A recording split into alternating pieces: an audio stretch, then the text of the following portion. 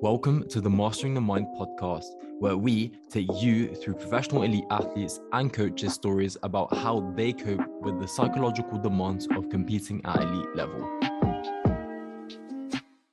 Today, we welcome our first returning guest, Joey Hewitt, to the podcast. Joey is a basketball player, recently completing a season in Mexico for Delfines de Mazatlan basketball, playing point guard or shooting guard. Throughout the podcast, we'll be discussing his time in Mexico, the psychology of basketball, how his master's went at Loughborough University, studying sport and exercise psychology, and we'll have some casual NBA chat as well. Make sure to subscribe to our YouTube channel and follow us on Twitter, Instagram, and TikTok for more exclusive content. So let's welcome Joey to the podcast. My dogs. How are you? Good, man. Good to hear from you guys.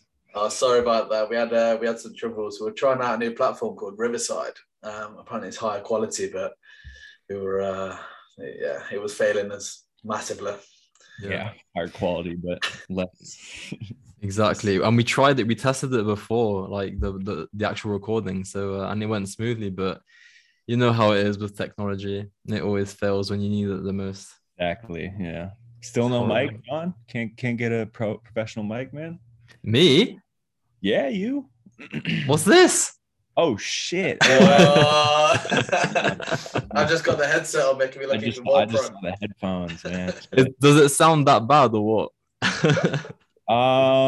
It doesn't sound too bad. It doesn't sound as good as Ollie's, but you're getting there. Getting there. How did you finish your masters? Yeah, I made it somehow. Yeah. I was wondering whether you'd finished it or not because of obviously COVID. I take it you've deferred your graduation. No, I just did it in absentee. So okay. I wasn't gonna come back. I don't have time to do that, man. I wish I could, but okay. Elborough right now. I managed to go back to Snake John. Yeah. Ollie snaked me real bad. I deferred mine because it was really put in a difficult period, wasn't it? Like it was scheduled a few days before Christmas. Like any overseas student, I don't think could have made it. But yeah, it was tough. 20th of December as well was such a silly time to put a graduation. I mean, so many people, especially during COVID as well. How did you find the dissertation? Man, it was a lot of grinding. It's funny. I was sitting in this chair that I'm in right now for most of it. It's like bringing me back a little bit, but no, it was bad. Like there's points where I was like, I'm not going to do it. Like there's no way I can do this. Yeah. I don't know. I think it turned out all right. Like my study sucked. It was very like underpowered, very basic level type of study, but as long as I got the pass, man, that's all I was worried about. So 100%. I actually got COVID on the deadline week, so I had to. Luckily, I got an extension, but it was stressfully nuts because COVID was affecting me bad. I've had COVID. I had COVID in June, right when I left England. Dude, that shit is insane. Like it's the mind fog you get is probably the worst part that no one talks about. But man, that's what I mean. Like I was trying to concentrate because they hadn't said that the extension had been approved.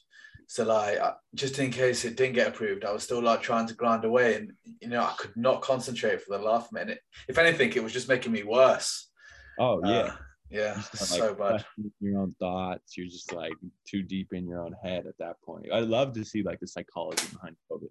Yeah. Where are you based currently? I'm currently in Arizona right now. Okay. My parents moved down here about a year ago. So I've been obviously traveling since then, but I'm finally like back in the States, just like settled down for a little bit. Still kind of in a weird place, to be honest. I could go to a tryout that is another team in Mexico. So I'd go back down to Mexico and play there in April. The tryout is in 2 weeks, but I don't know, man. There's another part of me that kind of wants to do something else. I'm in a very pivotal place in my life. Like I can go two different directions right now. So I haven't really like made a decision, which makes this podcast kind of interesting. But yeah, like I don't know. Did I tell you like I got hurt like when I was playing? Yeah. You mentioned just it. Yeah. that whole situation we can talk about, but I still have like technically I still have like a torn meniscus right now, but I feel fine. Like, I can like run and like it's a very weird injury. It's like you can do everything, but it's this one movement where my leg like fans outwards that causes this sharp pain. So I would need surgery to get it fixed too. It doesn't heal on its own, but it's only like a 4-week recovery, like 3 or 4 week recovery. But I don't have health insurance right now because I've been traveling. Like I've been everywhere but the US. So I haven't had health insurance for the past like 2 years. So jeez. Weird. Yeah. I'm definitely like right now just like letting everything come to fruition before I make it like my decision. And obviously this tryout is huge. So I'm gonna play like taping my knee with a torn meniscus for 2 days on this tryout. And I did that for a month playing in this league I was playing in, which is what I'll get into more when we really talk about it. But yeah, like I'm gonna try and just do this tryout for 2 days, tape my knee, play with it, and then I'd have like a 2-3 month period where I can get surgery, rest, and then go back down there in April. But like I said, there's a part of me that also like I could go do a different thing. I could go do content creation for this guy's company, and then work as like a basketball skills trainer on the side and stuff like that. So I don't know, man. It's a weird. We'll cover all this as we cover your journey in Mexico. So well, I want to hear before we go. Can I hear about you guys? Like, what have you guys been doing like since the Masters ended? Oh, John could start. What have you been doing? I guess so we've been grinding the podcast. We've been trying to build the consultancy up.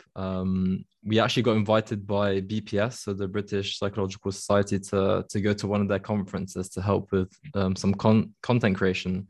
And that was in Liverpool, so that was really cool. It was like our first time of doing like a live podcast. It was really tricky at the beginning, but we just got used to it. There was so much that we had to keep the rhythm going, so we got used to it quickly. Props to you guys for keeping the fact that I've obviously followed you guys. Like you guys have been keeping this going since the beginning, like nonstop. Obviously, like the thumbnails have gotten better. Like the everything has just like taken such a step up. So it's just been really cool for me to see since like what was the last time we did this? Like April. You were like our third guest, so that must have been it must have been April. It was that was that was early days. Yeah, very early days, but it was it was one of our favorite podcasts that we recorded. That's for sure. You're our first returning guest, so it must be an honor. Some pressure on in terms of like improving the stuff, like we're constantly trying to do that, and we've hired 2 interns to come on board and help us with that and use their expertise. It's getting real. Yeah, blowing up right in front of my eyes. Come out of uni, as soon as I finished that masters, I thought to myself, like, I'm not in a system anymore where you just need to keep grinding out assignments, and you sort of like in that world, you're out on your own now, and you've sort of got to pave your way. Like blueprint, man, and that's the thing. Have you guys started any of like the accreditation process or anything like that? Like, what have you been starting to do for that? Yes. So I took the professional doctor route. So there's 3 unis that do it in the UK, and it's basically like a kind of PhD mixed with like the stage 2 accreditation in like one. So I'm doing research and the stage 2 accreditation basically right now, and I started like in October, so I went straight out of the masters into education again. So that was a bit exactly. It's best to do it now. I thought it was the right decision. What they were offering was nice. So yeah, that's kind of my update.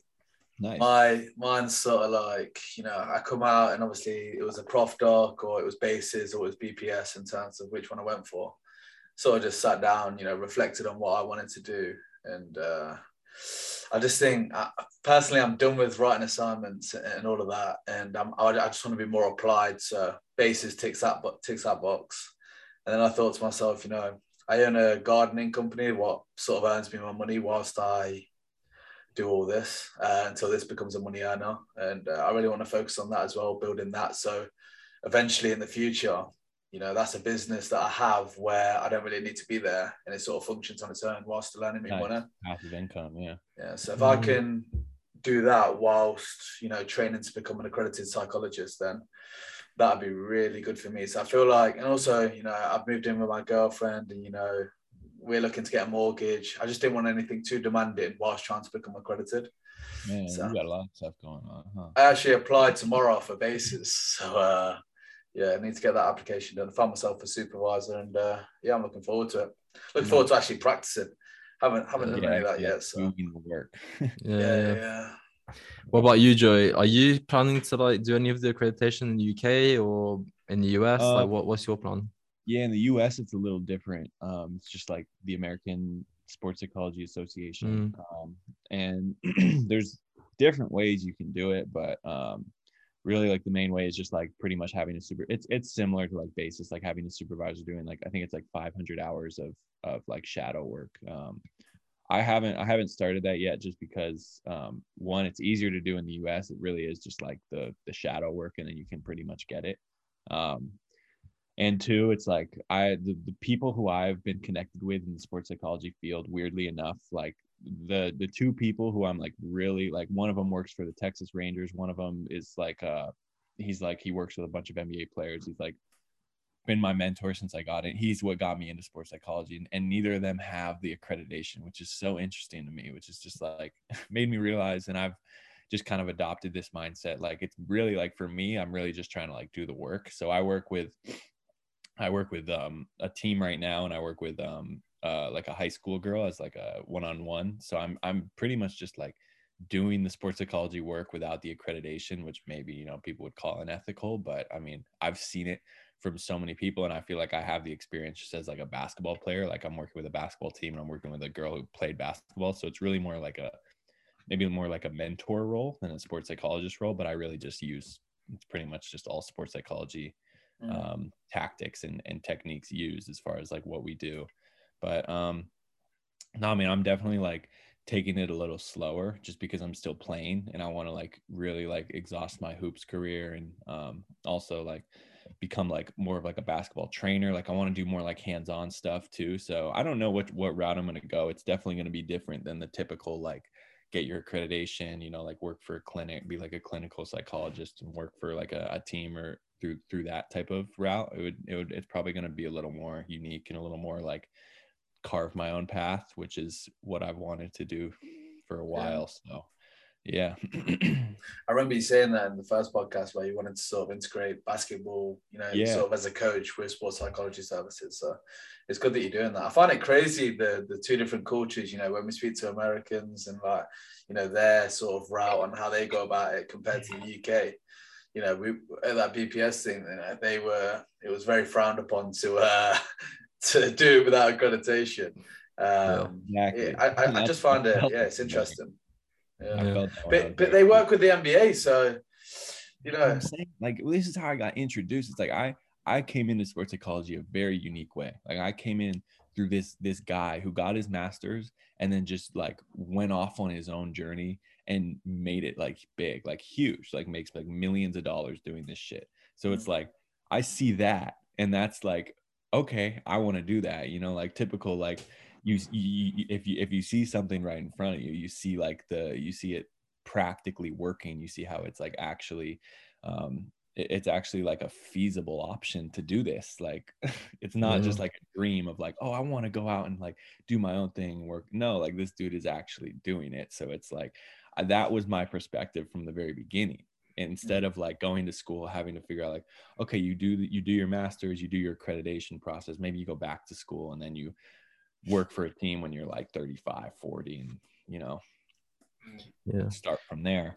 But I don't know. I don't know. And it's funny because it is definitely like a cultural difference too. Like, Americans, of course, like the American dream, you know, like build your own path and stuff like that. But no, I don't think one way is better or worse. I think the route that you guys are going is very like, it's a lot safer. It's a lot more secure, and, you know, you're going to like actually get the work. Whereas for me, I have to almost like reach out and like find my own work. You know, I have to really like do it and hope people will be okay with that, just be, even though I'm not accredited, like I don't have like the certification, you know.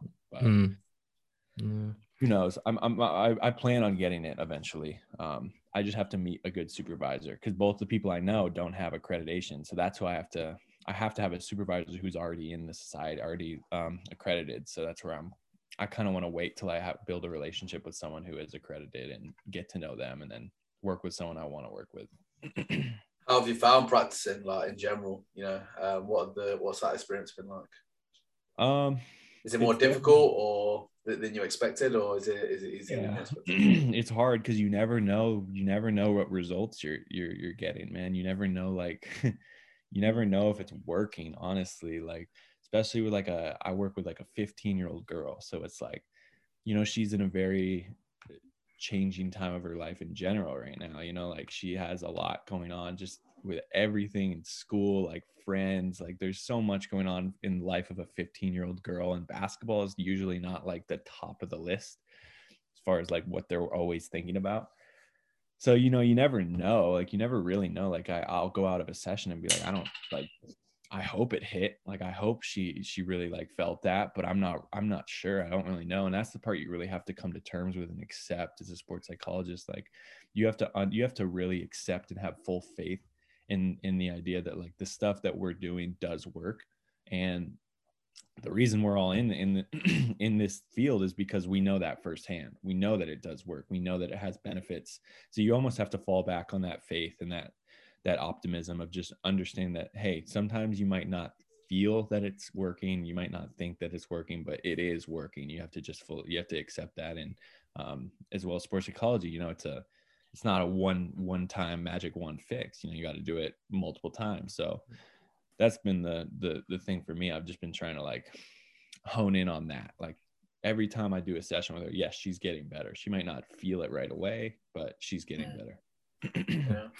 I've started practicing with a few clients, and one thing that I've experienced is having that sort of pressure to give them answers to their questions, but it's impossible to give like especially the first sessions to give these answers. Like you have to, like sometimes just talking with the client is enough for them, and I think that's bad from my perspective. I'm thinking about myself too much rather than the client itself, like themselves, and that's something I really need to work on. Like it's not about myself. Like despite me having all these anxieties at the start, I need to like hone like my kind of like lens to the client themselves and not think about myself. I don't know if you've experienced that kind of at the start. Yeah. And most of the time you can answer the questions. And I've noticed this from the sports psychologist who I work with. And it's cool because I got to play another season. So I worked with him more so from the other perspective as like the person getting worked on. And I notice he says mostly the same thing when I'll frame a question and I'll ask a question, and the answer is usually very similar. Like the answers are all connected, and it's like, well, you just have to accept. Like it's all about accepting. Well, like I just don't know how. Like I'll ask a question, like I don't understand how I'm supposed to be able to perform at a high level when I'm playing on a terrible court outside. I'm playing with like guys who just don't deserve to be playing at the level they're playing at. Like it's crazy. Like some of the things in Mexico, like there's just not that. There's some players that just aren't good. So it's like I have so many questions, and all of it goes back to the same answer. You always answer it the same way. You have to just accept all that stuff that is happening. There isn't an answer for. You can't change it. Like most of the time, the things people are asking are things that are just like, you're not going to be able to change it. Because you think about most of the problems that people come up with in sports, it's like coaches, teammates, like a bad playing environment, or like you're not getting playing time. Like all of those things have another person involved that you cannot control. You can't tell them what to do. You can't make them change their decisions. So it's like most of the time, yeah, it is like very similar. Like it's a very similar answer, and you're pretty much saying the same things. I've noticed that with the girl I work with. I say the same things like over and over and over again. We probably had like, gosh, I've been working with her since like April. So we've probably had like 30-40 sessions, and it's like I've probably said the same things like every single time. So it's like you just phrase it a little differently, and you make it relevant to what she's going through at the moment. Whereas like that changes constantly, right? So you almost kind of just have to keep your pillars consistent the entire time, but obviously like there's a skill in being able to adapt what you're saying to the relevancy of their life at the moment. Sure. I remember you saying in the first episode also that in the US, you guys don't really have like a kind of intake interview. Like you don't really have that structure where you do the intake and then you do the case formulation, etc., etc. So what is your kind of approach to it? Is it just like, how do you prepare for sessions? Is my question in a sense. I think intake interviews are like really good. Like I actually do think they're really important, because not necessarily the intake interview itself, but just being able to build a relationship with someone is like so important for our field. It's obviously important in any field, you know, like I've heard in every field, you know, it's all about relationships. It's all about who you know, right? Like that's like a classic cliche. In this field specifically, it's like, I feel like it's like 10 times more important, because it's really about being able to let that person trust you, and having to open up about feelings and thoughts and things that you are not comfortable telling a stranger. So it's like that intake interview. I don't necessarily, I didn't do it that way, or I wasn't given it in that format from my sports psychologist, but I didn't even realize the way he was doing it was still very similar. It's a very similar structure, because the first couple of sessions were him just getting to know me. We were just talking, and I didn't realize it was pretty much the form of an intake interview, but it felt more natural. It felt way more conversational. I think that's like the biggest skill, and something that I wish I said more when we were in the masters. Like, especially like during the courses, I would have loved to hear like, how do you make the intake interview more conversational? Because that's a skill. Obviously you go into every session having like these questions you want to ask the person for the intake interview, and you have this list of questions, but that's not the hard part. Like the hard part is being able to integrate all those questions in a way that makes it feel like a conversation rather than like an interrogation or like an actual interview. That's why I hate the word interview too. It's like, it's not an interview. You're not having an intake interview. You're just having a conversation. It's just structured along the lines of questions that, you know, get you the answers you need to get. But I love the idea of it. It's building relationships is the most important part about sports psychology by far. There's nothing, you can't do anything else without that. So it's like, you have to build a relationship first. Definitely. Yeah. So you mentioned Mexico earlier. Let's go on to that experience now, because I'm really interested to know about it. Obviously, since we last talked, you've gone and played basketball overseas in Mexico. You know, what was that experience like? Give us a whole overview of how it was. So I was there for about 3 months. A very short season through the standards of basketball. Most seasons are much longer than that. I was playing in a COVID shortened season. So it was 3 months. It was a lot of games. So I was playing in the beginning, it was probably like 3 games a week, but by the end of the season, I was playing 4-5 games a week. So sometimes there was 2 weeks in a row where I played 5 games in a week, which is insane. Like that's just not how the body should work. So obviously, like, yeah, my body definitely it took a toll on my body that season. It was fun. It was an incredible experience. I had to learn how to like not only play basketball in a different country, because it is different everywhere you go, but also like I had to like speak a different language and learn how to interact with a whole different culture. And luckily I had known Spanish. I had taken a lot of Spanish growing up, so I had a good base, but I learned a lot more going there. In the 3 months I was there, I feel like I got way more better than 9 years of school combined. So it's like, I mean, it being able to like be immersed in the culture was probably the coolest part for me, just seeing a new culture and having to speak the language.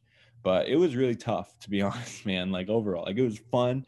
It was really fun, but it was insanely hard. Just like waking up every day, having to like, all right, got to turn my brain on for every single conversation today. You know, like every conversation I have to be thinking. I have to be thinking about what I'm saying with other people. I had one other American there who was, you know, I got really close with, and, you know, obviously we bonded just over the fact of being different, and speaking English like that is alone gonna help you.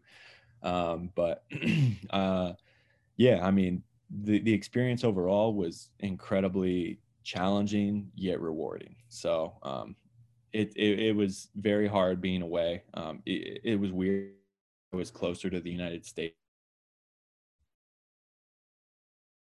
so like being in England, or I had gone to Australia. Speaking English, you can actually talk to people.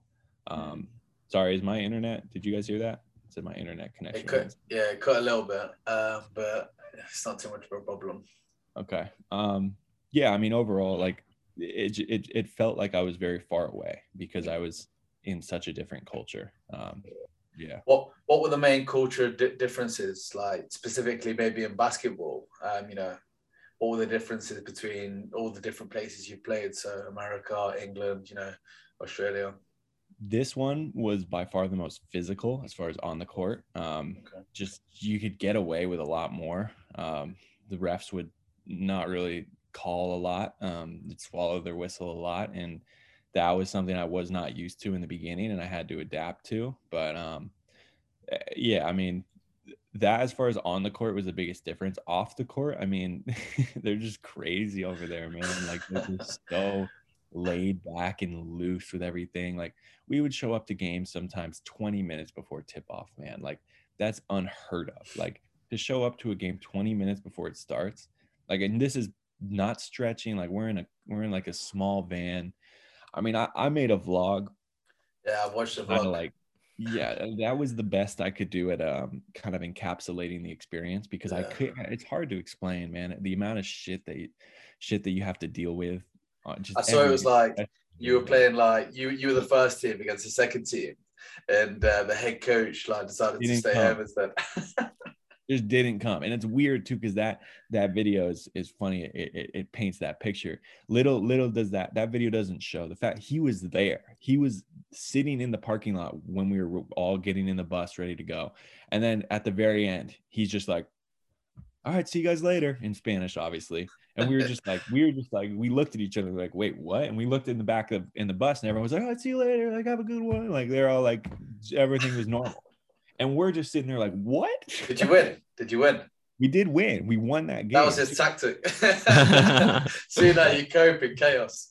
Yeah, we were just like so confused. Like, all right, shit, man. Jesus. Were you quite accepting of like this difference, or was it like really tough for you to adapt to? Like, so hard. It's funny. The first 3 games I shot 3 of 25 from 3. So terrible. Shooting the ball though. Hey, I was shooting it. Best believe I was getting them shots up, because shooters shoot. But it was really hard in the beginning. And that's like what I'd mentioned. Like I talked to my sports psychologist about this so much. I was like, there's too many things that are like I just felt like it was unfair. Like I was like, I don't like they're fouling me the whole game. I'm playing outside at home. Like the gym sucks, the rims suck, everything sucks. And I was just like complaining in the beginning the whole time. And this whole idea of acceptance was really something I hadn't had to come to terms with from a basketball standpoint until this, because I think basketball players go their entire careers without accepting. I think the idea of and sorry, not just basketball players, it's just athletes in general. It's just the idea of like, coach didn't let me play. Like, God, this is like so annoying. Like, this ain't my fault. This is coach's fault. That whole mindset. And that's just like an example. But that whole mindset is so common in athletes. And it's like, you can get away with it. You can do it. Like, you can make it to the top. I mean, some of the, like, I hate to say this, but LeBron James is a crybaby. Like, he whines all the time. And he's like never just fully accepting of his situation. And that's like, clearly you don't need to do that. But for someone like me, who's not as athletic, 6'2" on a good day, like 195 soaking wet, that's the Steph Curry quote. But like, I have to, there's an advantage that can be gained there. So it's like, for me, I learned how to just like let all of that go. Like, none of that really matters at the end of the day. It's like you're out there playing the game you love in a completely different country. And I started to find a lot more gratitude as the season went on. And that really helps me just like practicing gratitude, even like writing down in my journal, like 3 things I'm grateful for every day. That's by far the the most combative emotion to that lack of acceptance or crying or whining, that type of stuff. The best way to combat that is through gratitude and practicing. Like, gratitude is an active emotion. You know, you can work on that. It's not something you can just randomly feel. It's something you can really work on, and it's a skill that you can get better at. So that was something I really had to work on when I was down there. I find that with the current, I'm going to have to clip that up and send it to the Man U team, because, you know, obviously me and John are Manchester United fans, and, you know, the players already, the new manager's come in, and, you know, he's been there less than a month, and the players are already like throwing him under the bus and, you know, saying they're underwhelmed by his tactics. Like, the guy's known for his tactics, and it's just they're in an uncomfortable situation where this manager makes them actually graft and work hard. And obviously under Ollie, maybe they had it a bit easier, but every manager they seem to have, they always seem to blame it on the manager and let him take all the blame, whilst they are just, you know, they're still in the job at the end of the day. And the players can't get sacked, the manager gets sacked. So it's interesting that you bring that up. I definitely, I just pray, you know, Man U get better. That's just me ranting about how bad Man U are. So annoying. It is. It's so consistent in every sport. I feel bad egotistically saying basketball players. It's all athletes. It's literally something that goes on in every sport. Yeah, I know. Yeah, Man U's probably not. It doesn't look good to seeing Man City at the top of the table either, huh? Yeah. Horrible. It's depressing. But in terms of that language barrier, you know, how was that? Obviously, we spoke about your coach, the head coach, getting instructions from a coach. Like, did he try and speak English to you, or how was it for you to try and, you know, fit into his system and how he wants to play if you can't understand the language? Yeah, I think that's also, like, in the beginning, that was one of the hardest things, is I wanted to kind of play my way because he doesn't speak any English. So Right. we were butting heads a little bit in the beginning because he wanted me to do all this stuff, wanted me to run this offense, because I was the point guard as well. So the coach and the point guard, that's like the most important relationship, right? Yeah. So I had to really come to terms with, like, being able to let him do his thing and still find a way to play my game.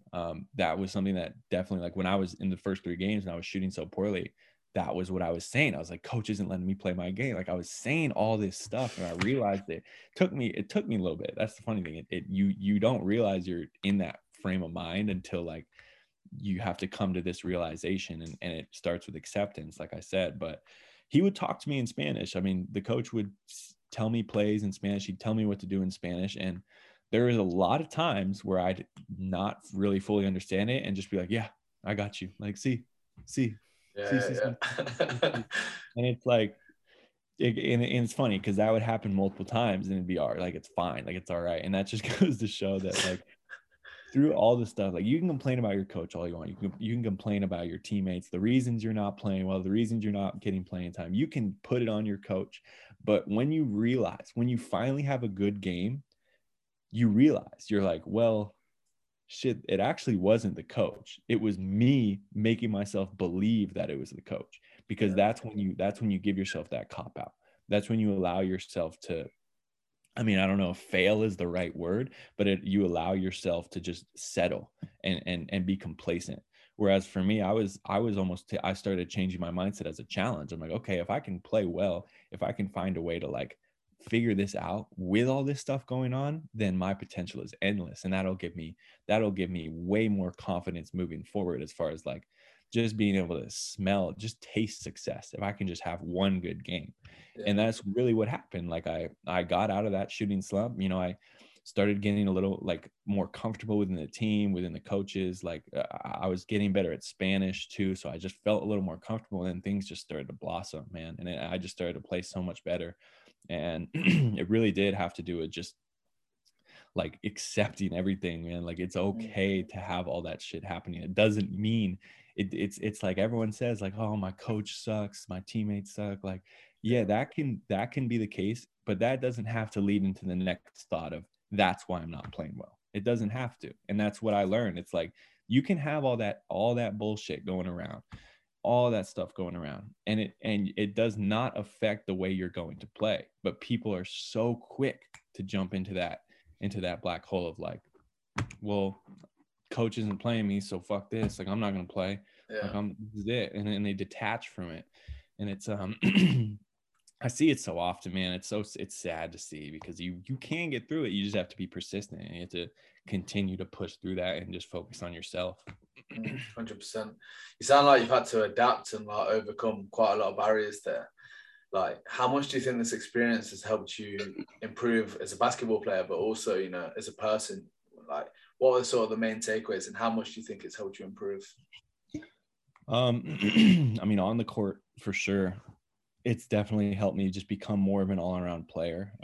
I've learned how to, and all around, I don't necessarily mean like shooting and rebound, like the skills in basketball. I mean like all around as far as like being more stable, as far as like mentally, physically, emotionally, like how I feel when I'm on the court.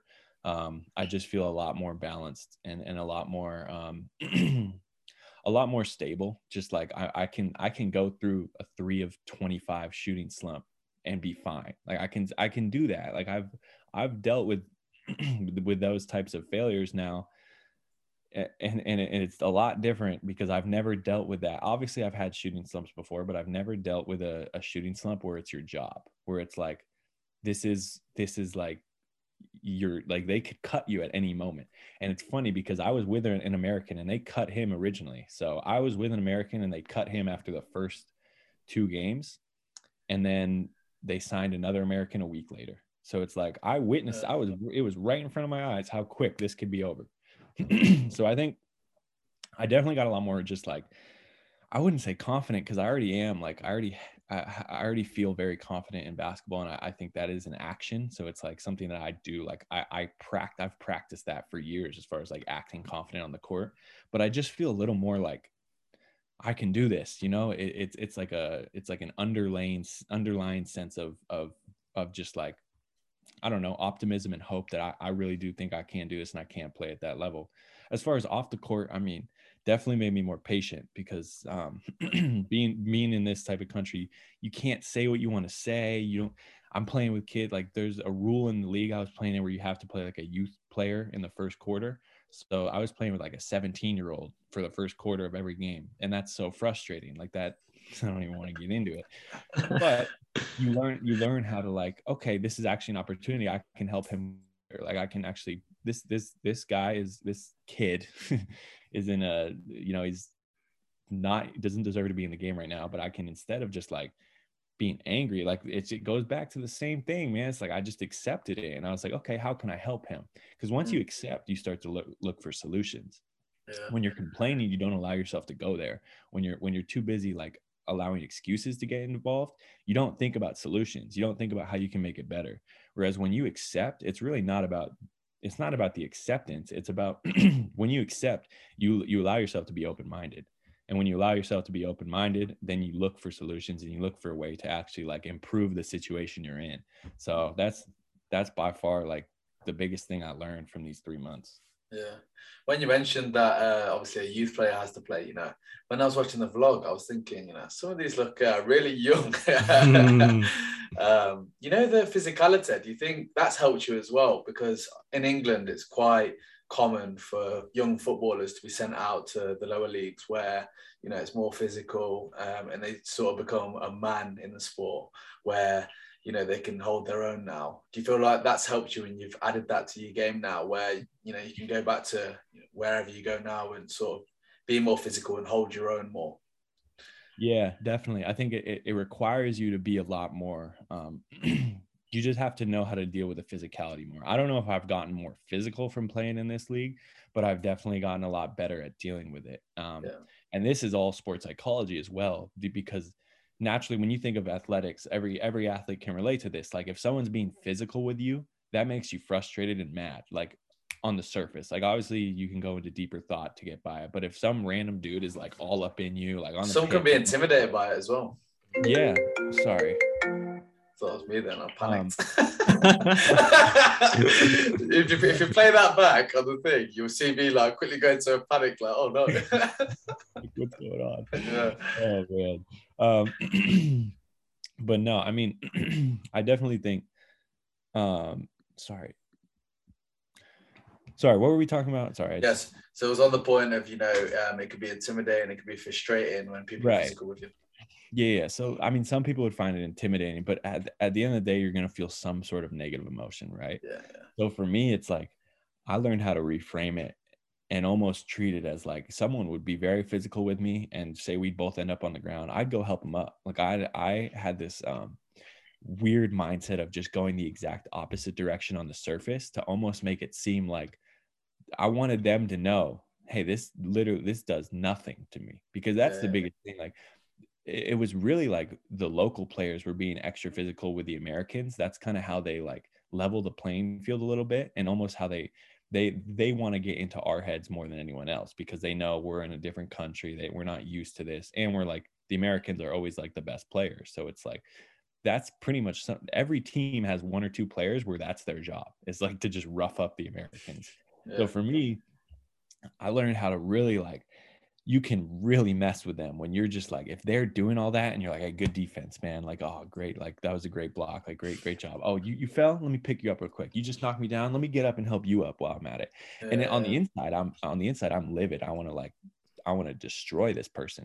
But on the outside, I'm the exact opposite. And I think that's something that I'm kind of learning, is like how to find my play style mentally. Cause that's like one of the coolest things to me, is everyone plays differently, obviously, like within their sport, but also everyone like plays differently mentally, like within their sport. Some people are extremely emotional, some people are more reserved. So like for me, I want to kind of carve out my own. Like you can create your own play style to an extent. So that's like for me, like how I learned was like the best way to do it. Like you're never going to see me get pissed. I'm never going to let you see me get frustrated. And I learned how to do that from playing in this league, because it's so physical. So it didn't make me more physical. It made me friendlier. It made me less physical. I can totally understand where you're coming from. I think I do a similar thing when I play football. Like, you can't let them win. As soon as they see you frustrated, they've won. They've got the one over you. It's the whole goal of what they're trying to do. They're trying to frustrate you. Exactly. Yeah. And when they can't do it, you're in their heads. You know what I mean? So it's like reverse psychology. You can flip it. You can really flip it. That's why I behave in the exact opposite manner that they want me to behave in. And it's all like conditioning, right? Like it's I treat it like I'm a psych nerd, man. Like I love psychology. So like everything I'm doing is like based on the psychological like mindset of athletes and how they tick. And I know how athletes tick. I know, especially basketball players who are coming out here to be extra physical with me. I know what they want. So I'm going to give them the exact opposite. Yeah. Next time on the court, you should whip out a journal article and show them show the opponent. Ground. You know what? I'm gonna take this time to write 3 things I'm grateful for. You for knocking.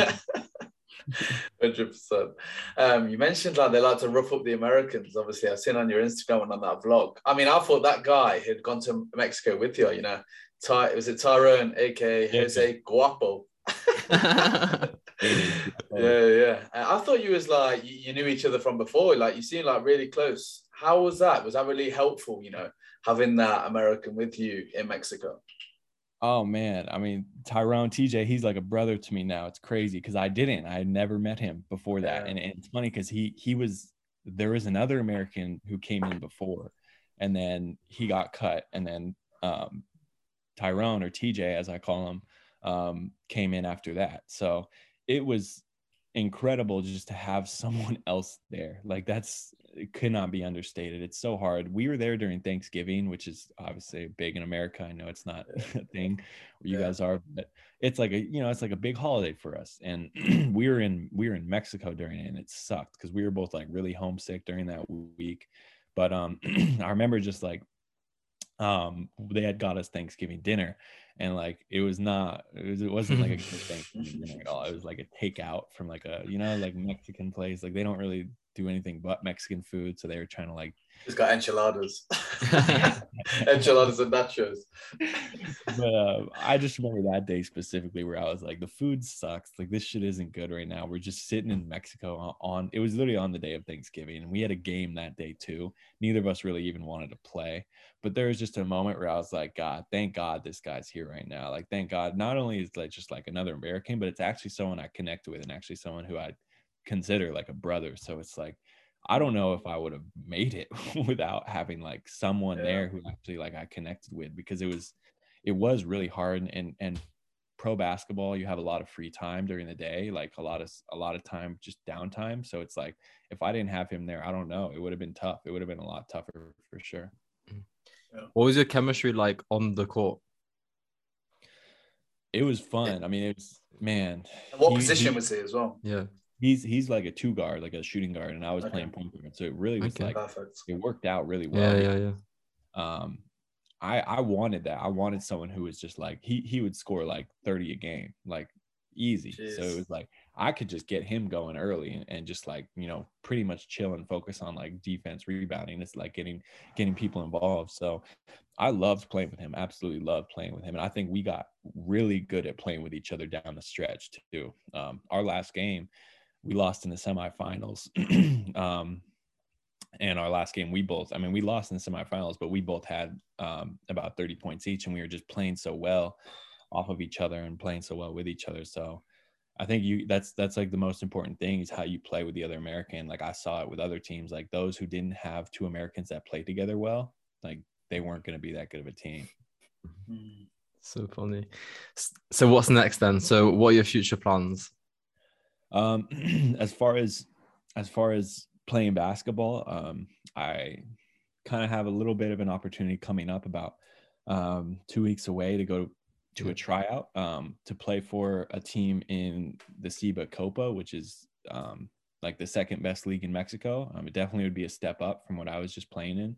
So, I mean, who knows with that as far as being able to do that. The problem is when I was in Mexico last month, or the last 3 months, I got hurt right before playoffs. So it was the game before playoffs. I had actually sprained my MCL, and I thought it was just a sprained MCL, and they told me it was like a 3-week injury. But I had gotten pressured from pretty much like everyone within the program, everyone within the club to like play, because literally like playoffs started after that game. So I played on it thinking it was just a sprained MCL for about it was another month of the season. I played on it for another month, and it hurt. Like it was not good. It definitely I didn't feel 100%. I had to tape my knee before every game, and when I got back, I noticed it still hadn't really healed yet. So I don't have health insurance right now, so I have no way to get it looked at without paying a fortune. So I'm 90% sure I have a torn meniscus as well, which is what makes sense as far as like it not healing and just the pain and the type of feelings I'm feeling in my knee. It just makes sense that it would be a torn meniscus. So I have a decision to make whether I want to do this tryout, get surgery, heal up. It's only like a 4-week recovery. And then, you know, if I make the team, play in Mexico starting in April, from April to like June or July, or, you know, moving on and doing something different and maybe taking a break from basketball for a little bit, temporary or permanent break. I'm not sure. You never know. So it's like, I'm in definitely an interesting time period right now. You kind of regret playing in the sense, I don't want to be that guy, but you know what I mean? I love that. That's a great question. Because great question. I don't know. It's hard. It's hard to say regret. I don't know if I regret playing, because I actually ended up like having a lot of good games. Like I think about my best games, funny enough, most of them actually happened after I got hurt, which is not necessarily, it doesn't mean that the injury didn't affect me. It more so is like I was just hitting, like I was shooting a lot better. So like that helps. I think it was because I had to shoot a lot better. Like I don't know the psychology behind that, but I was like, I knew I was limited. So I was like, okay, I'm just going to be shooting for the most part. Like I'm not going to attack the basket as much. Yeah. So like, okay. Like I almost like was like cool with it. I'm like, I already shot 3 of 25. I don't care anymore. Like I'm just going to start pulling. And it worked out. It actually gave me like my best shooting stretch of the season. It's hard to say if I regret it because I don't have the MRI results, or like the knowledge of like what actually happened yet. So like if I knew that playing on it made my meniscus worse and made it like a way worse injury, yeah, obviously I would have regretted it. But I didn't know, like I had no knowledge or anything, so it's hard to really say I regret it. I can't say I regret it because I didn't know, and there was no way really to know. So yeah, I think it was worth it. It was so fun that last month of the season too, playing in playoffs. So like I wouldn't say I regret it. Okay. Do you know like this health insurance thing? Like how frustrating is that? Like you must have to be so much more careful. How expensive even is health insurance? If you was to get that in America, obviously I'm so lucky to be in the UK where it's sort of free. Yeah. No, I know. I mean, and that's the thing is I've really just been like it's the fact that I don't have health insurance is pretty rare. Like most people have health insurance in these states, like especially who are like working people. Most times health insurance is covered from like a job. Like if you get a job, they'll. Yeah, I was gonna say, would a team maybe pay for that if you could sell yourself to them? And the thing is I would have gotten it covered in Mexico when I was down there, but I didn't know I had a torn meniscus. I thought it was just a sprained MCL. So I thought, okay, it's gonna heal naturally. I'll be good. It wasn't until I got back home and it had been like 8 weeks. And I'm like, okay, something's wrong. Like the MCL should have been healed by now. Like it's not just the MCL. So that was the problem is I didn't know until I got back.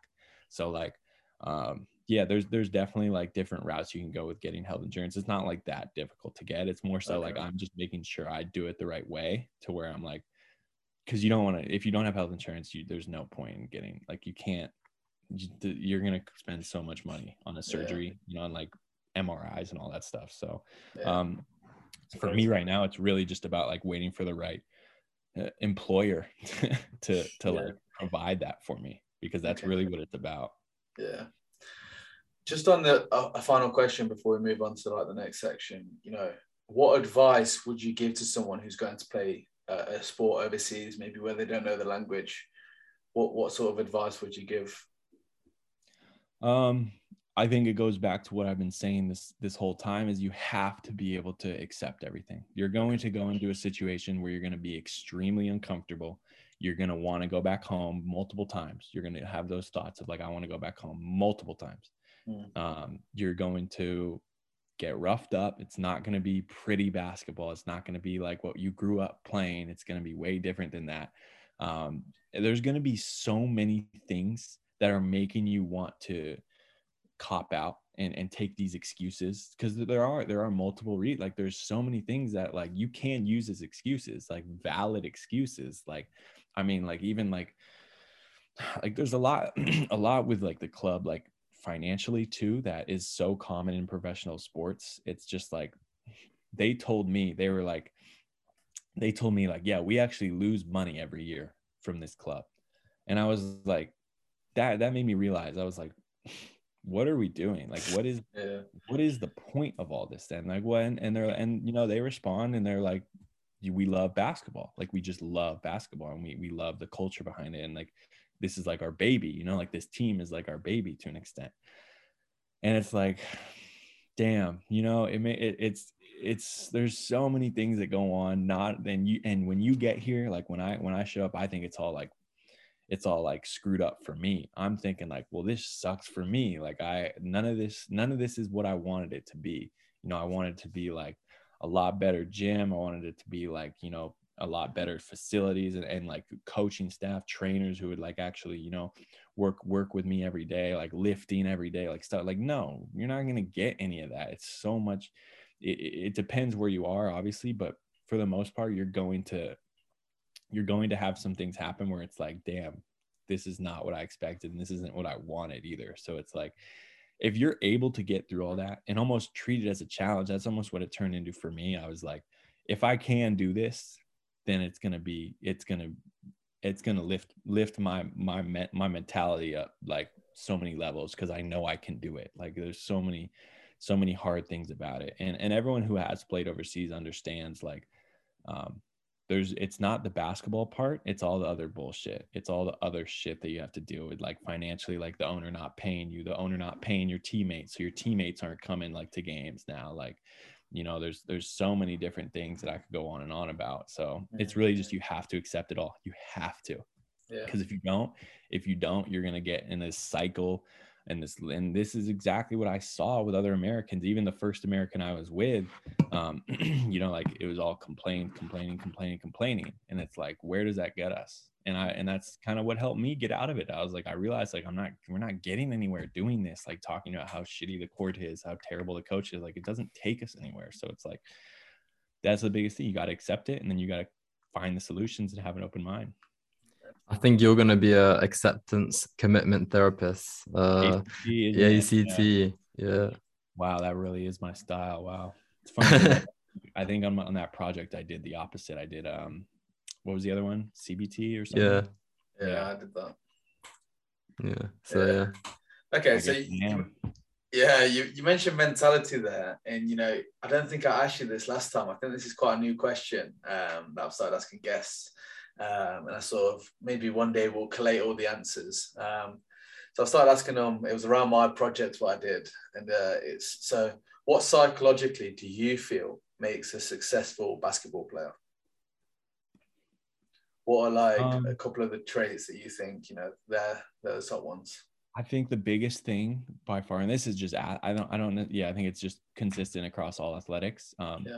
It's the ability to respond to adversity. I think that's the biggest thing, is because, you know, every player, every athlete is going to fail. Every athlete is going to have games or matches where they don't play well.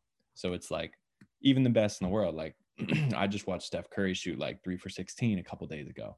So it's like the best players in the world have those days. So it's like, it's not a matter of not having those days. It's a matter of what do you do after that? What do you do right after you have that failure? Because it really is. It's like, there's no middle ground. To me, it's so black and white. It's like you either perform better or you let it continue to drag you down. So psychologically, I think there's something to be said within like the way you appraise failure. How are you perceiving that failure in your own eyes? Like, are you making that failure turn into, I suck, I'm trash, I'm never going to make it, like I'm not good enough? Or are you appraising that failure as like, ooh, this next one, I'm going to go off. Like, that means this next game, I'm going to be playing well. Like, I'm not going to have 2 bad games in a row. And that's something I've just from like watching basketball and like studying the game and just being around the game. Like, I've noticed like that's every successful player has that. They have this like, everyone says like this switch that they flip, but you can see it. It's like this palpable thing that you can see. Like, they are not affected by their own doubts. They're not affected by their negative thoughts that are coming in. They're just like fully they're very aggressive, and they're very assertive as to what they want, and they're not going to let anything come in between that. So I would say that's the biggest thing, is just the ability to respond to adversity and failure. Yeah, just on that, I know a lot of what you put on Sports Psych Now, that account, you know, you talk about, is it that next play mentality in basketball? You know, that's something around, you know, responding to adversity. Yeah. And that's become almost like it's funny how these sports psychology concepts turn into like life. Like, they're just like, it's so much bigger than basketball. Like, next play speed is something that's like, it doesn't even mean like, it's not even like the next play. It's like next game speed. Like, you can connect it to so many different types of situations. And it's like, that by far is the most important thing I've learned from sports psychology. Being able to be present, like stay in the present moment. 100%. I feel like I've applied that, you know, I feel like that's been my biggest, you know, takeaway, even in just general life, you know, not letting things affect you too much. Like, when things go wrong, you know, sort of just accepting it, like you said. I think that's, something that I've really improved over the last year, for sure. So moving on to, you know, I've been looking forward to talking to you about this. So as we know, you're a massive Golden State fan. So why do you think that they're performing so well compared to last year? Obviously, last year they finished 9th in their conference.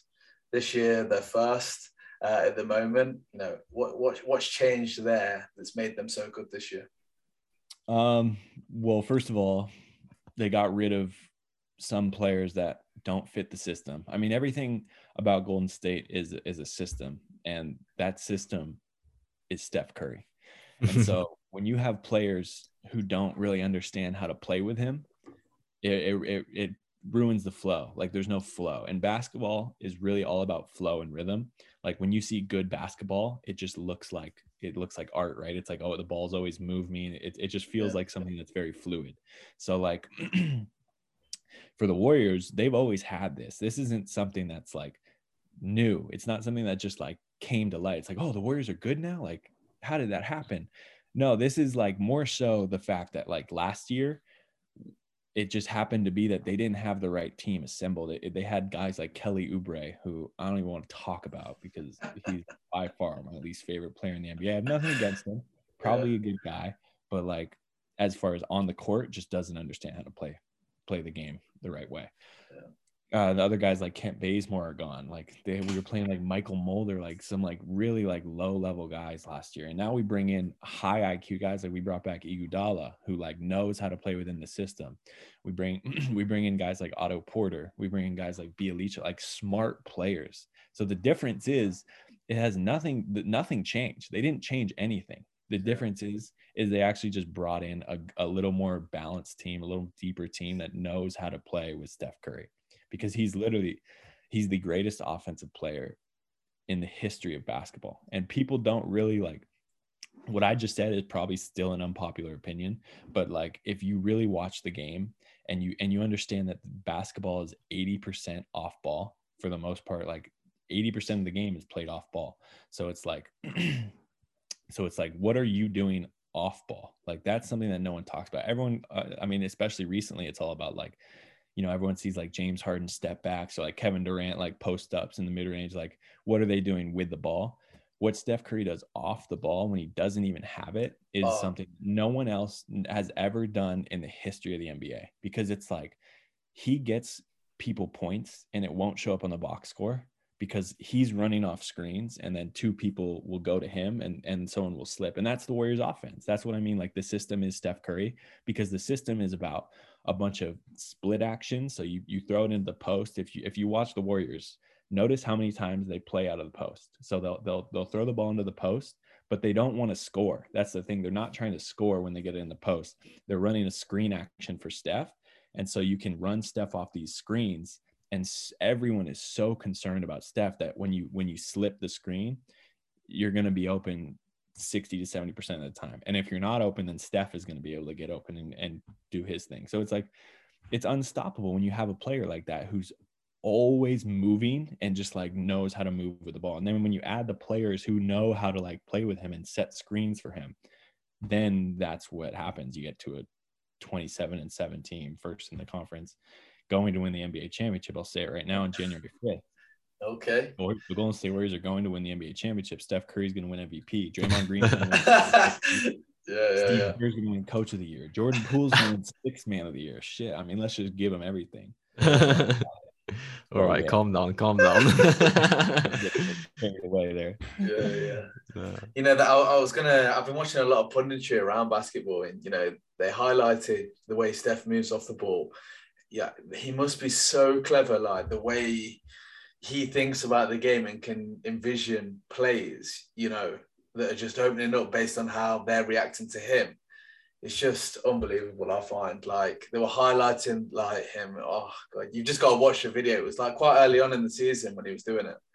And it's mad. Obviously, it's so unique too. That's what I love about the Warriors is like, if you watch normal NBA basketball nowadays, it's a lot of like isolation. Like pretty much one person gets the ball and they're gonna, you know, do their thing and try and get an open shot. The Warriors don't play like that.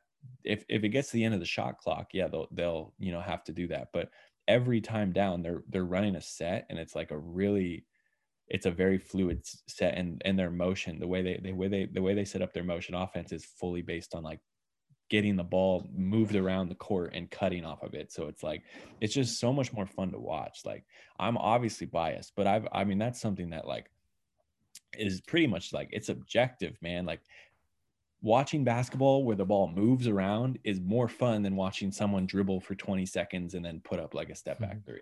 It's just like no one wants to, like, that gets boring after a while. I don't know if you guys saw, but the Hawks and the Trailblazers just played. And Trae Young got like 57 or 56 or something. Final score was like 130 something to 130 something. And I was watching some of that game, and it is exactly what I just explained. It was pretty much just get the ball, come down, do a move, take a shot. If you get the offensive rebound, good, do it again. If not, other team's going to go and do the same thing. There was very rarely like structured offense being played. And so that's the difference. Like most teams play that way, where it's like, just come down, set a screen, come off the pick and roll, and then play off that. The Warriors just play a completely different style, and that's why they're so good, is because teams aren't used to it. So it's like, and you have the best player of all time. Talk about, you know, that chemistry that they've got, you know, and the system that they play, and the players know how to play in the system. You know, I saw LeBron come out in an interview maybe a month ago or something, where he come out in an interview and just said, you know, the team's got no chemistry. You know, we have no chemistry whatsoever. So with all them all-stars that they've got compared to like Golden State, and, you know, how important chemistry is and knowing how to play in the system, you can just see how important that is in basketball. For sure. And it's funny too, because the Lakers, like you said, there's like multiple all-stars on that team. Obviously they're not like in their prime anymore, but like they have a lot of like, they have good players around their team. And this is like what the Lakers do every year. It's like they build this amazing team. Or sorry, not the Lakers. This is what LeBron does every year. He builds his own team. Yeah. He creates the team. He goes out and tells people who to sign. Like, this is what he does. They call him Le GM for a reason. Like, he's a general manager pretty much. And he does all this. He gets all these players. They don't play well. And then the entire narrative is LeBron doesn't have help. But it's like LeBron was the one who set this up. So it's like, it's kind of fun. I don't want to get into like, I don't want to turn this into like an anti-LeBron podcast, but it really is like what it, like they have no chemistry, because like you're bringing in guys who have played like this different style of basketball, whereas the Warriors, they just have this core of Steph, Clay, Draymond, Andre Iguodala, and Clay hasn't even been there. Andre Iguodala wasn't even there the last 2 years. It's really just Steph and Draymond. Like, if you just have those two, you can make it work. But like I said, like once you bring in more high IQ players, then, I mean, once Clay comes back in 4 days, Clay's coming back on this Sunday, January 9th. So it's like, once that happens, who knows? Yeah, like, gonna have to catch that for sure. I saw earlier in the season when LeBron, you talk about him being like that GM, you know, where he got into that bust up with I forgot his name, but he threw an elbow. Yeah, and like they were like, oh yeah, he's getting cut from the league or something like that. Yeah, I don't think I've heard that guy's name since that incident. Yeah. It's crazy how that works. The thing is, too, is like, I will say this, just out of respect, like LeBron to me is the second best basketball player of all time. He really, like, he is insanely good. The fact that he's doing this at 38 is unreal. And it really is like his team. When they say he doesn't have help, I say like he set it up, but his team, it's not his fault. Like, there's a lot of other reasons why the Lakers aren't good, and it's not him. It has nothing to do with him. He's been playing really well too recently. Yeah, he's picking it up recently. He's getting on MVP form, you know. He can be pushing. Well, I think that award's locked up, man. To be honest, you gotta be a top 3 seed to win MVP. Okay. Can't be sitting in that 8-9 spot like they are. Yeah, no. Who have you been most surprised with in the NBA this season in terms of like a team or even a player?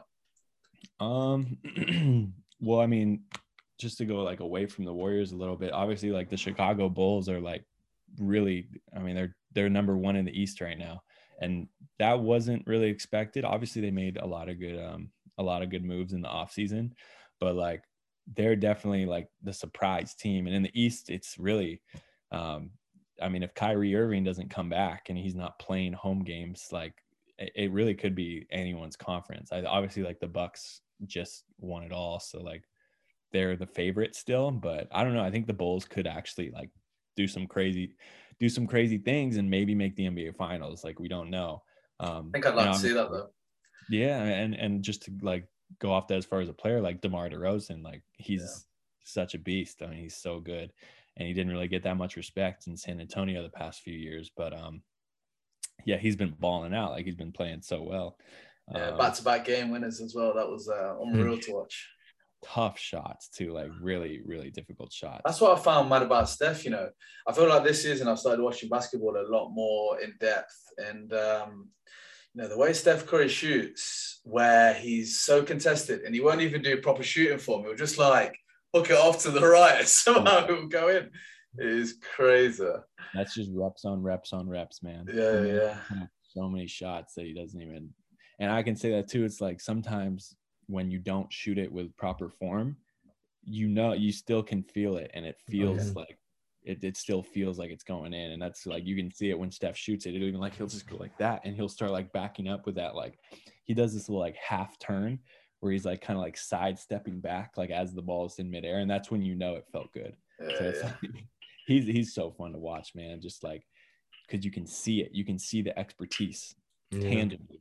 Like in his body language, in his countenance, and the way he walks, like you can see all of it. It's like this man has put in the work, and he deserves to feel like this. I'll tell you a team that surprised me. I don't, obviously not going to win the finals, but the Cavaliers. I feel like they've been performing well better than they should be performing. You know, I think they're sitting at 5th or 6th at the moment in their conference. Yeah, doing really well for the players that they've got. They got like 3 big men too. They got Evan Mobley, Jared Allen, Lauri Markkanen. I mean, there's just like it's like 3 people over 7 feet right there, and they start 2 of them. So it's like they once again have like a kind of unique team where it's like they're very focused on their bigs, which is rare nowadays. But yeah, they've been playing really well too. I'm trying to think of like another player who has stood out to me. I want to say like I love the rookie on the Thunder from Australia, Josh Giddey. He's got this like long, like flowy hair. Some people call him like Troy Bolton from High School Musical. If you guys have ever seen that movie, but like of course we have. It's a classic. Yeah, you got to. That is exactly what American high school is like too. Let me tell you. Yeah, really. Like everyone's singing and stuff. Yeah. I can imagine. Okay. I've really been impressed with him too. I think he's going to be a really good player.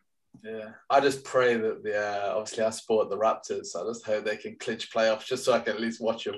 Hey, they've been doing well recently. Like they're actually getting healthy for the first time. Like Siakam's back, so they're actually like they've been playing well recently. I don't know. They play tonight, and I think they're playing a good team tonight. I think they're playing the Bucks tonight, so it's a good team. I forget if it's the Bucks or someone else, but I mean, shit, man, they could make a run, and especially the playoffs nowadays is 10 teams, so it's like doesn't even take much to get it.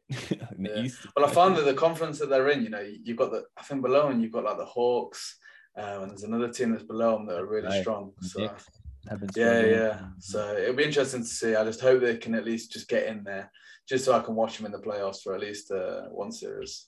But so the final question I wanted to ask you, I'll really quick reel it off. So in the current NBA, who is your current starting 5? Instead of the viewers' questions, we're going to do this question. So who's your current starting 5? And then also I want you to throw in a 6-man. Oh, man. Can't pick the old Golden State squad. Okay, my current starting 5. This is going to be this is not going to be like the best players in the league. I'm just going to try and create like a really solid team. Obviously, I'm going to have Steph Curry as my base. I have to. I think everyone can accept that. But as far as everything else, I would probably go Steph Curry at the 1. I'd probably go DeJounte Murray from San Antonio at the 2, just because I think him and Steph could play really well together. He's like a defensive-minded guard. He's like 6'6", too. He's long arms, so I feel like he'd complement Steph really well at the 2. At the 3,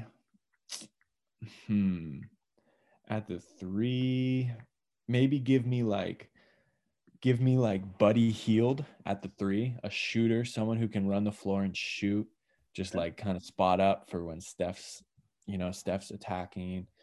Always need another shooter. At the 4, I mean, I have to go Draymond as well if I have Steph, just because he knows how to play with Steph. And then at the 5, I would say Rudy Gobert, but I have this like I can't do that just out of like personal preference. Yeah. I'd go with I'd probably go with like I'd go with like Jared Allen. No, give me Evan Mobley, the rookie at center from the Cavs. And then six man, I'm gonna go with my guy, one of my favorite players in the NBA. Doesn't get enough respect around here is TJ McConnell. TJ McConnell, I've never seen someone play so hard in my life at all times. So you know, I respect that as a fellow white boy. I gotta go with my guy TJ McConnell. I love that. And how could I expect that you were gonna build it around Steph? I like how you've like built a system though. You know, I respect that rather than just picking best players. I didn't want to include Draymond, but like if I'm gonna have Steph, you might as well put Draymond in there too, because no one in the world is better at playing with Steph than Dre. So it's like I was thinking about just going. Yeah, I could have just gone Steph, Clay, Andre Iguodala, KD, and Draymond, and ran it back. That already was a team, so I might as well create something new. No, but yeah, they were all the questions we had for you. So no, thanks for coming on and you know, chatting with us. It was great to catch up. You know, after so long, we should definitely do it again in the future. We'll definitely keep in touch for sure. Yeah. Thank you guys for having me as always. I love being on here. You know that I love catching up with you guys, and yeah, you know, I'm always open to come back on. Who knows? Like next time I come on, I might be in a completely different place in life. So who 100%. Knows? Yeah, for sure. Is there anything you want to like shout out? Obviously, or all your socials and that will be in the description. Is there anything else you want to say? No, not really, man. Like I just made a vlog. I guess that's the only thing. But that'll be in the description as well. Yeah, we'll put that in for you. Sure. Appreciate it. Sweet. Okay, so we hope you enjoyed this episode. If you could please share it with your friends or someone you would feel will benefit from it. Most importantly, like, subscribe, comment down below any questions or guests you'd like us to get on in the future. Also, go follow us on Twitter and Instagram. Links will be in the description of the YouTube video, or find us at Mastering the Mind Podcast. So thanks for listening, and we'll see you in the next one.